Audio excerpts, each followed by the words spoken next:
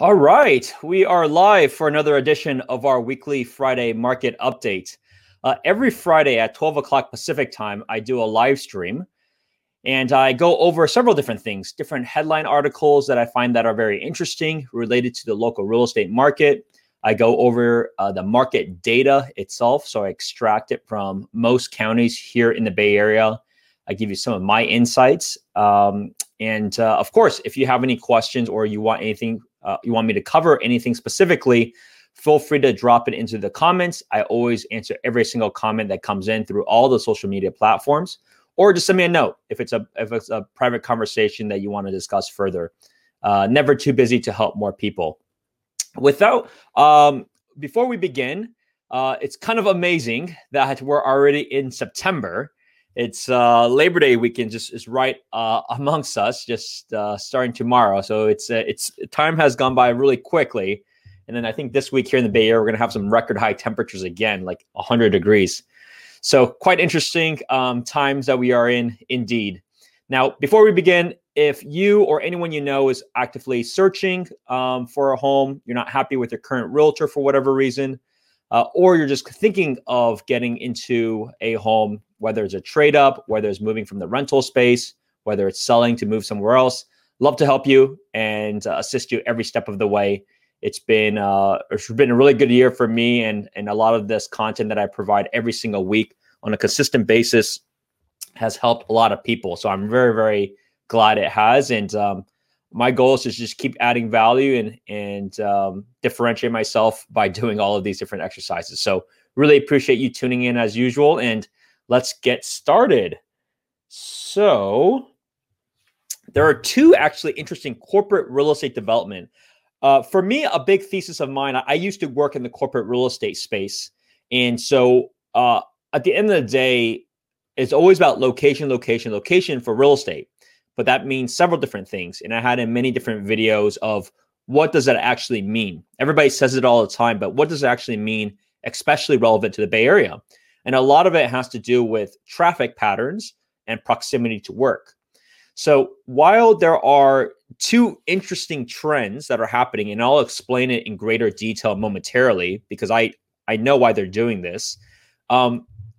It's just really interesting to see. So let's take a look at Google first. So Google on September 1st had unveiled their massive mixed-use housing and office village in East Wismond, which is in Mountain View, which is where their corporate campus is.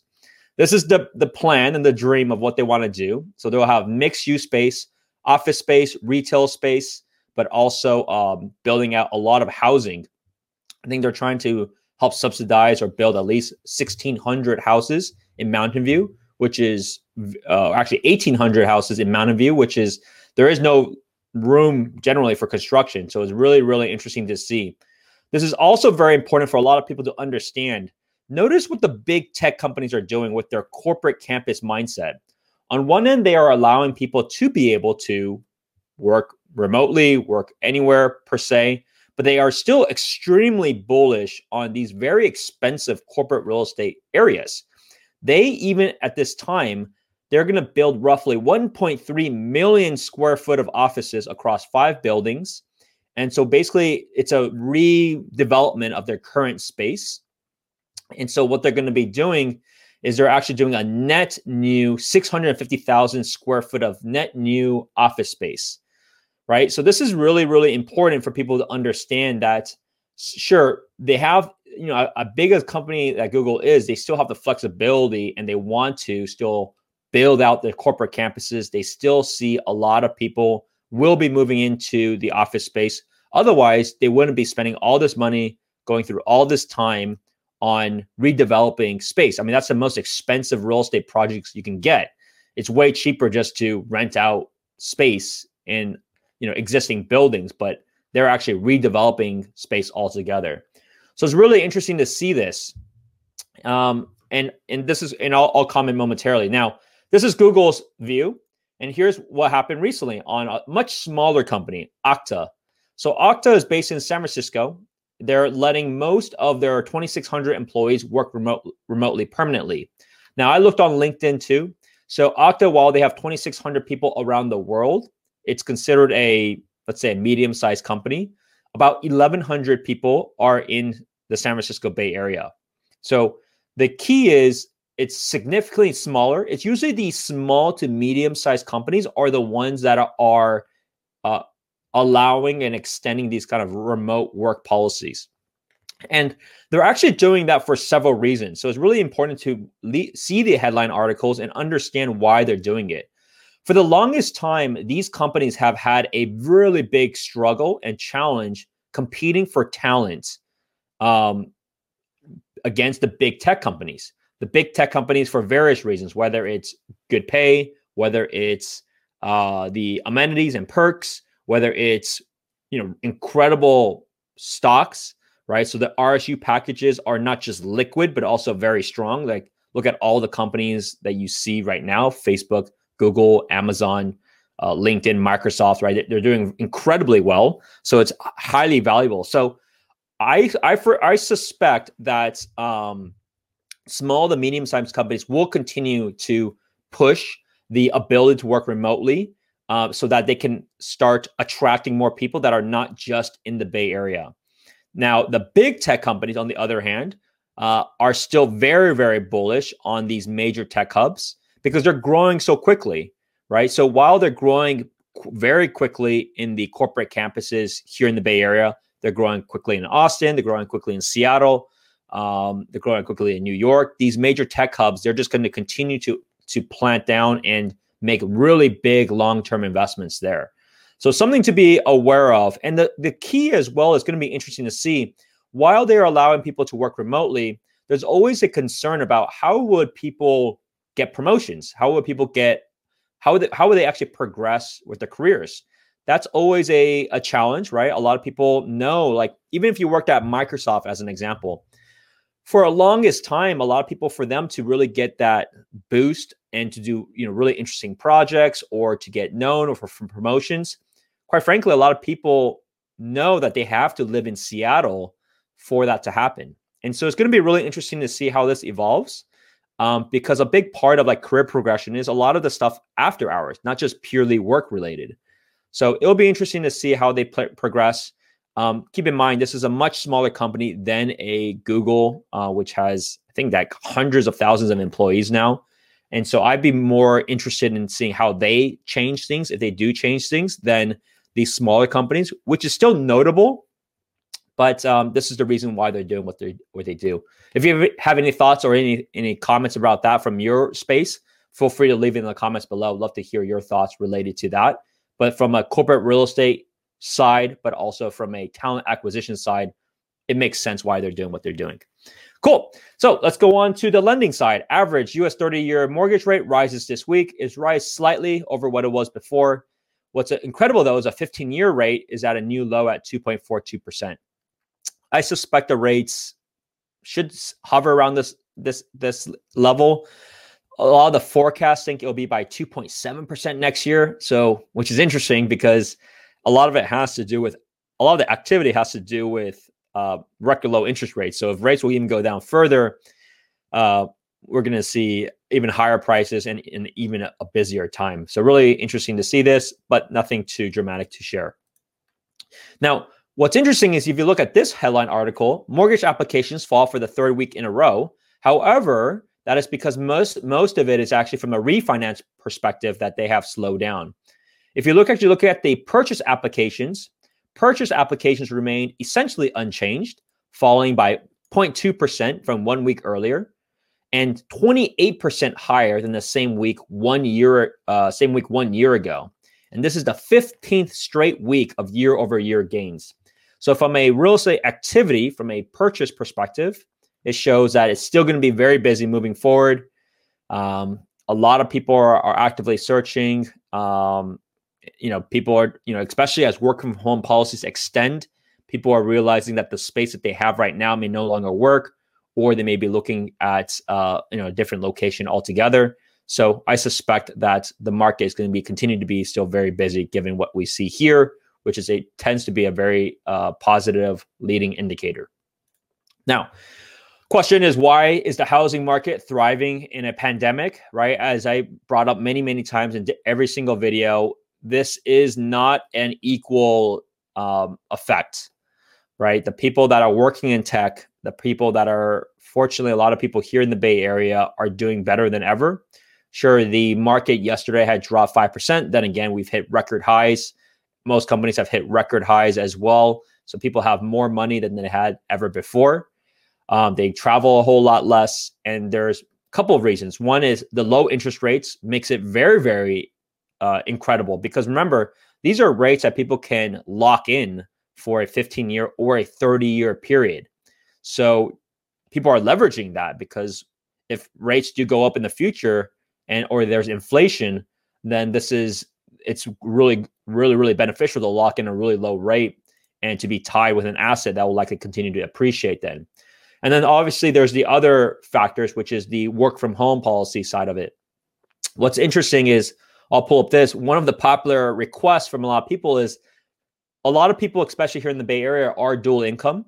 And so they would want, separate office space. Like I have several clients right now, they just can't live and can't deal with their current situation of sharing a space or just not having enough. Maybe one person is working in their current bedroom and the other person is working somewhere else. So they may need two separate offices. So it could be a den and an extra bedroom, or two extra bedrooms, just so that when they're on conference calls or they're having meetings with their coworkers, that they're not interfering with one another. So this is certainly happening. And there's other amenities people like too, like especially it's been so hot recently. People love the aspect of a huge backyard, nice pool. Some may want a separate space for kids when they're going through their, work, remote learning, or a separate playroom altogether. So many reasons for a move, which is why it's causing so much activity in the marketplace. Now, the last thing I'll cover before we jump into the data itself is related to Blackstone. So a lot of people, some people know, but a majority of people do not know. But Blackstone is a massive, basically, hedge fund in the industry. And back when there was a recession of the real estate crisis, a lot of these firms became very opportunistic. And so they actually bought a ton of single family rentals. So they actually provided some sort of flooring in the areas that they participated in, but they also saw it as a massive opportunity where they could buy all these properties and just rent it out. And so Blackstone at that point became the largest owner of single families. So here you can see the data itself. I mean, they've owned over 30,000 single family and multifamily rental homes in the US and Canada alone. And what's interesting is now they're back into it. So either they see opportunities down the road already, or they already see right now is a really good opportunity as it is at this time. So really interesting to see that, which is of their activity. It was, they're building this massive scale. So it's really interesting to see these big funds come into the market already at this time. So I'll kind of track that, because I'll certainly continue to boost up prices if that's the case. Especially they're going to be likely doing it all cash when they buy homes by the dozens, if not hundreds and thousands at a time. Okay, so that was the data itself. That was the market news itself. Let's take a look at the latest data. So as stated, we always start with San Mateo County. So San Mateo County new listings somewhat has dropped from the last week, about 167. Pending contingent is much higher than it was before, but about the same level. So nothing too crazy. It just shows that it's still a very competitive market. Things move very quickly. There is more that's going pending a week than there are new listings coming on the market. From a price perspective, we always look at the right side, because the right side is the current chart versus the left side. I wouldn't worry too much about the September figures, because we're only basically 3-4 days in. But you can look at how August finished. You can see August ended up to be the highest of the last 12 months. So the record time for August versus what it was before. Usually May tends to be the highest, but as you can see, summer was still very busy. Fall is going to be a really interesting time as well, given all the different things that I had pointed out to earlier before. Condos, townhomes, nothing too crazy to report, generally flat. So things are still moving. It's just nothing. There's not a big uptick or anything like that. Let's look at Santa Clara County. Santa Clara County numbers are even more competitive. As you can see, the ratio between new listings hitting the market at 366 versus the amount that's going pending and contingent, which is at 444, significantly higher that's going contingent pending than there are new listings. This should push prices up a lot more than San Mateo County, given these kind of ratios. And you can see that here in this case, same result. August actually ended up to be close to record highs. It's been relatively consistent over the months. Now, a lot of this has to do with the type of inventory. If you think about Santa Clara County, I mean, it goes all over. It can go, as expensive as a Palo Alto. It can also go, probably the cheapest, maybe closer to like probably a Milpitas, San Jose kind of area. Like San Jose, given San Jose is so big, but it's been generally high, but it hasn't been as steep of an increase. But I think moving forward, there may be, given just the amount of transactions and amount that's going contingent pending. Townhomes, condos, same story as before, relatively flat. Still moving, but just relatively flat. Let's take a look at Contra Costa County. Contra Costa County, August was very busy. This is for, I'm sorry for this. I'll have to actually get that changed. That looks like it was for Santa Clara. So we didn't get that changed, but you can see from the previous week, August still was a record high amount, still very busy. Condos, townhomes, interesting enough. I mean, look at what happened with condos and townhomes in Contra Costa. I mean, it went up significantly more than the previous month. So while San Mateo County and Santa Clara County condos and townhomes remained relatively flat, Contra Costa went up significantly more. So we're at now the record highs, given the lower price ranges, because at this level, you can actually get into a property at 3.5% down, given the prices are under in this case, average is $600,000. So a lot of first-time buyers are really great. It's really great for first-time buyers in this area, given what we see here. Let's take a look at Alameda County. Alameda County, August is a record high as well. Not as crazy as some of the other ones that we saw, slightly above what the record high was in March. Looks like September is trending upwards too. Looking at condos, townhomes, relatively similar, still a slight upward trend. Looks like about maybe a 2-3% trend month by month. Slow and steady trend here for Alameda. Now, San Francisco. So San Francisco, a lot of people have been asking, and I've been tracking it as well. So from a single family perspective, it still has been really strong, right? So as you can see, there are 378 active on the market today. We have 244 that are pending or contingent as we speak. So it's not a bad ratio. It's not as good as the other ones. It's not as good as some of the other areas, but it's certainly not bad. Things are turnovering. The turnover is still pretty strong. You can see from a chart perspective, in terms of average prices, where average price is still at $2.1 million right now.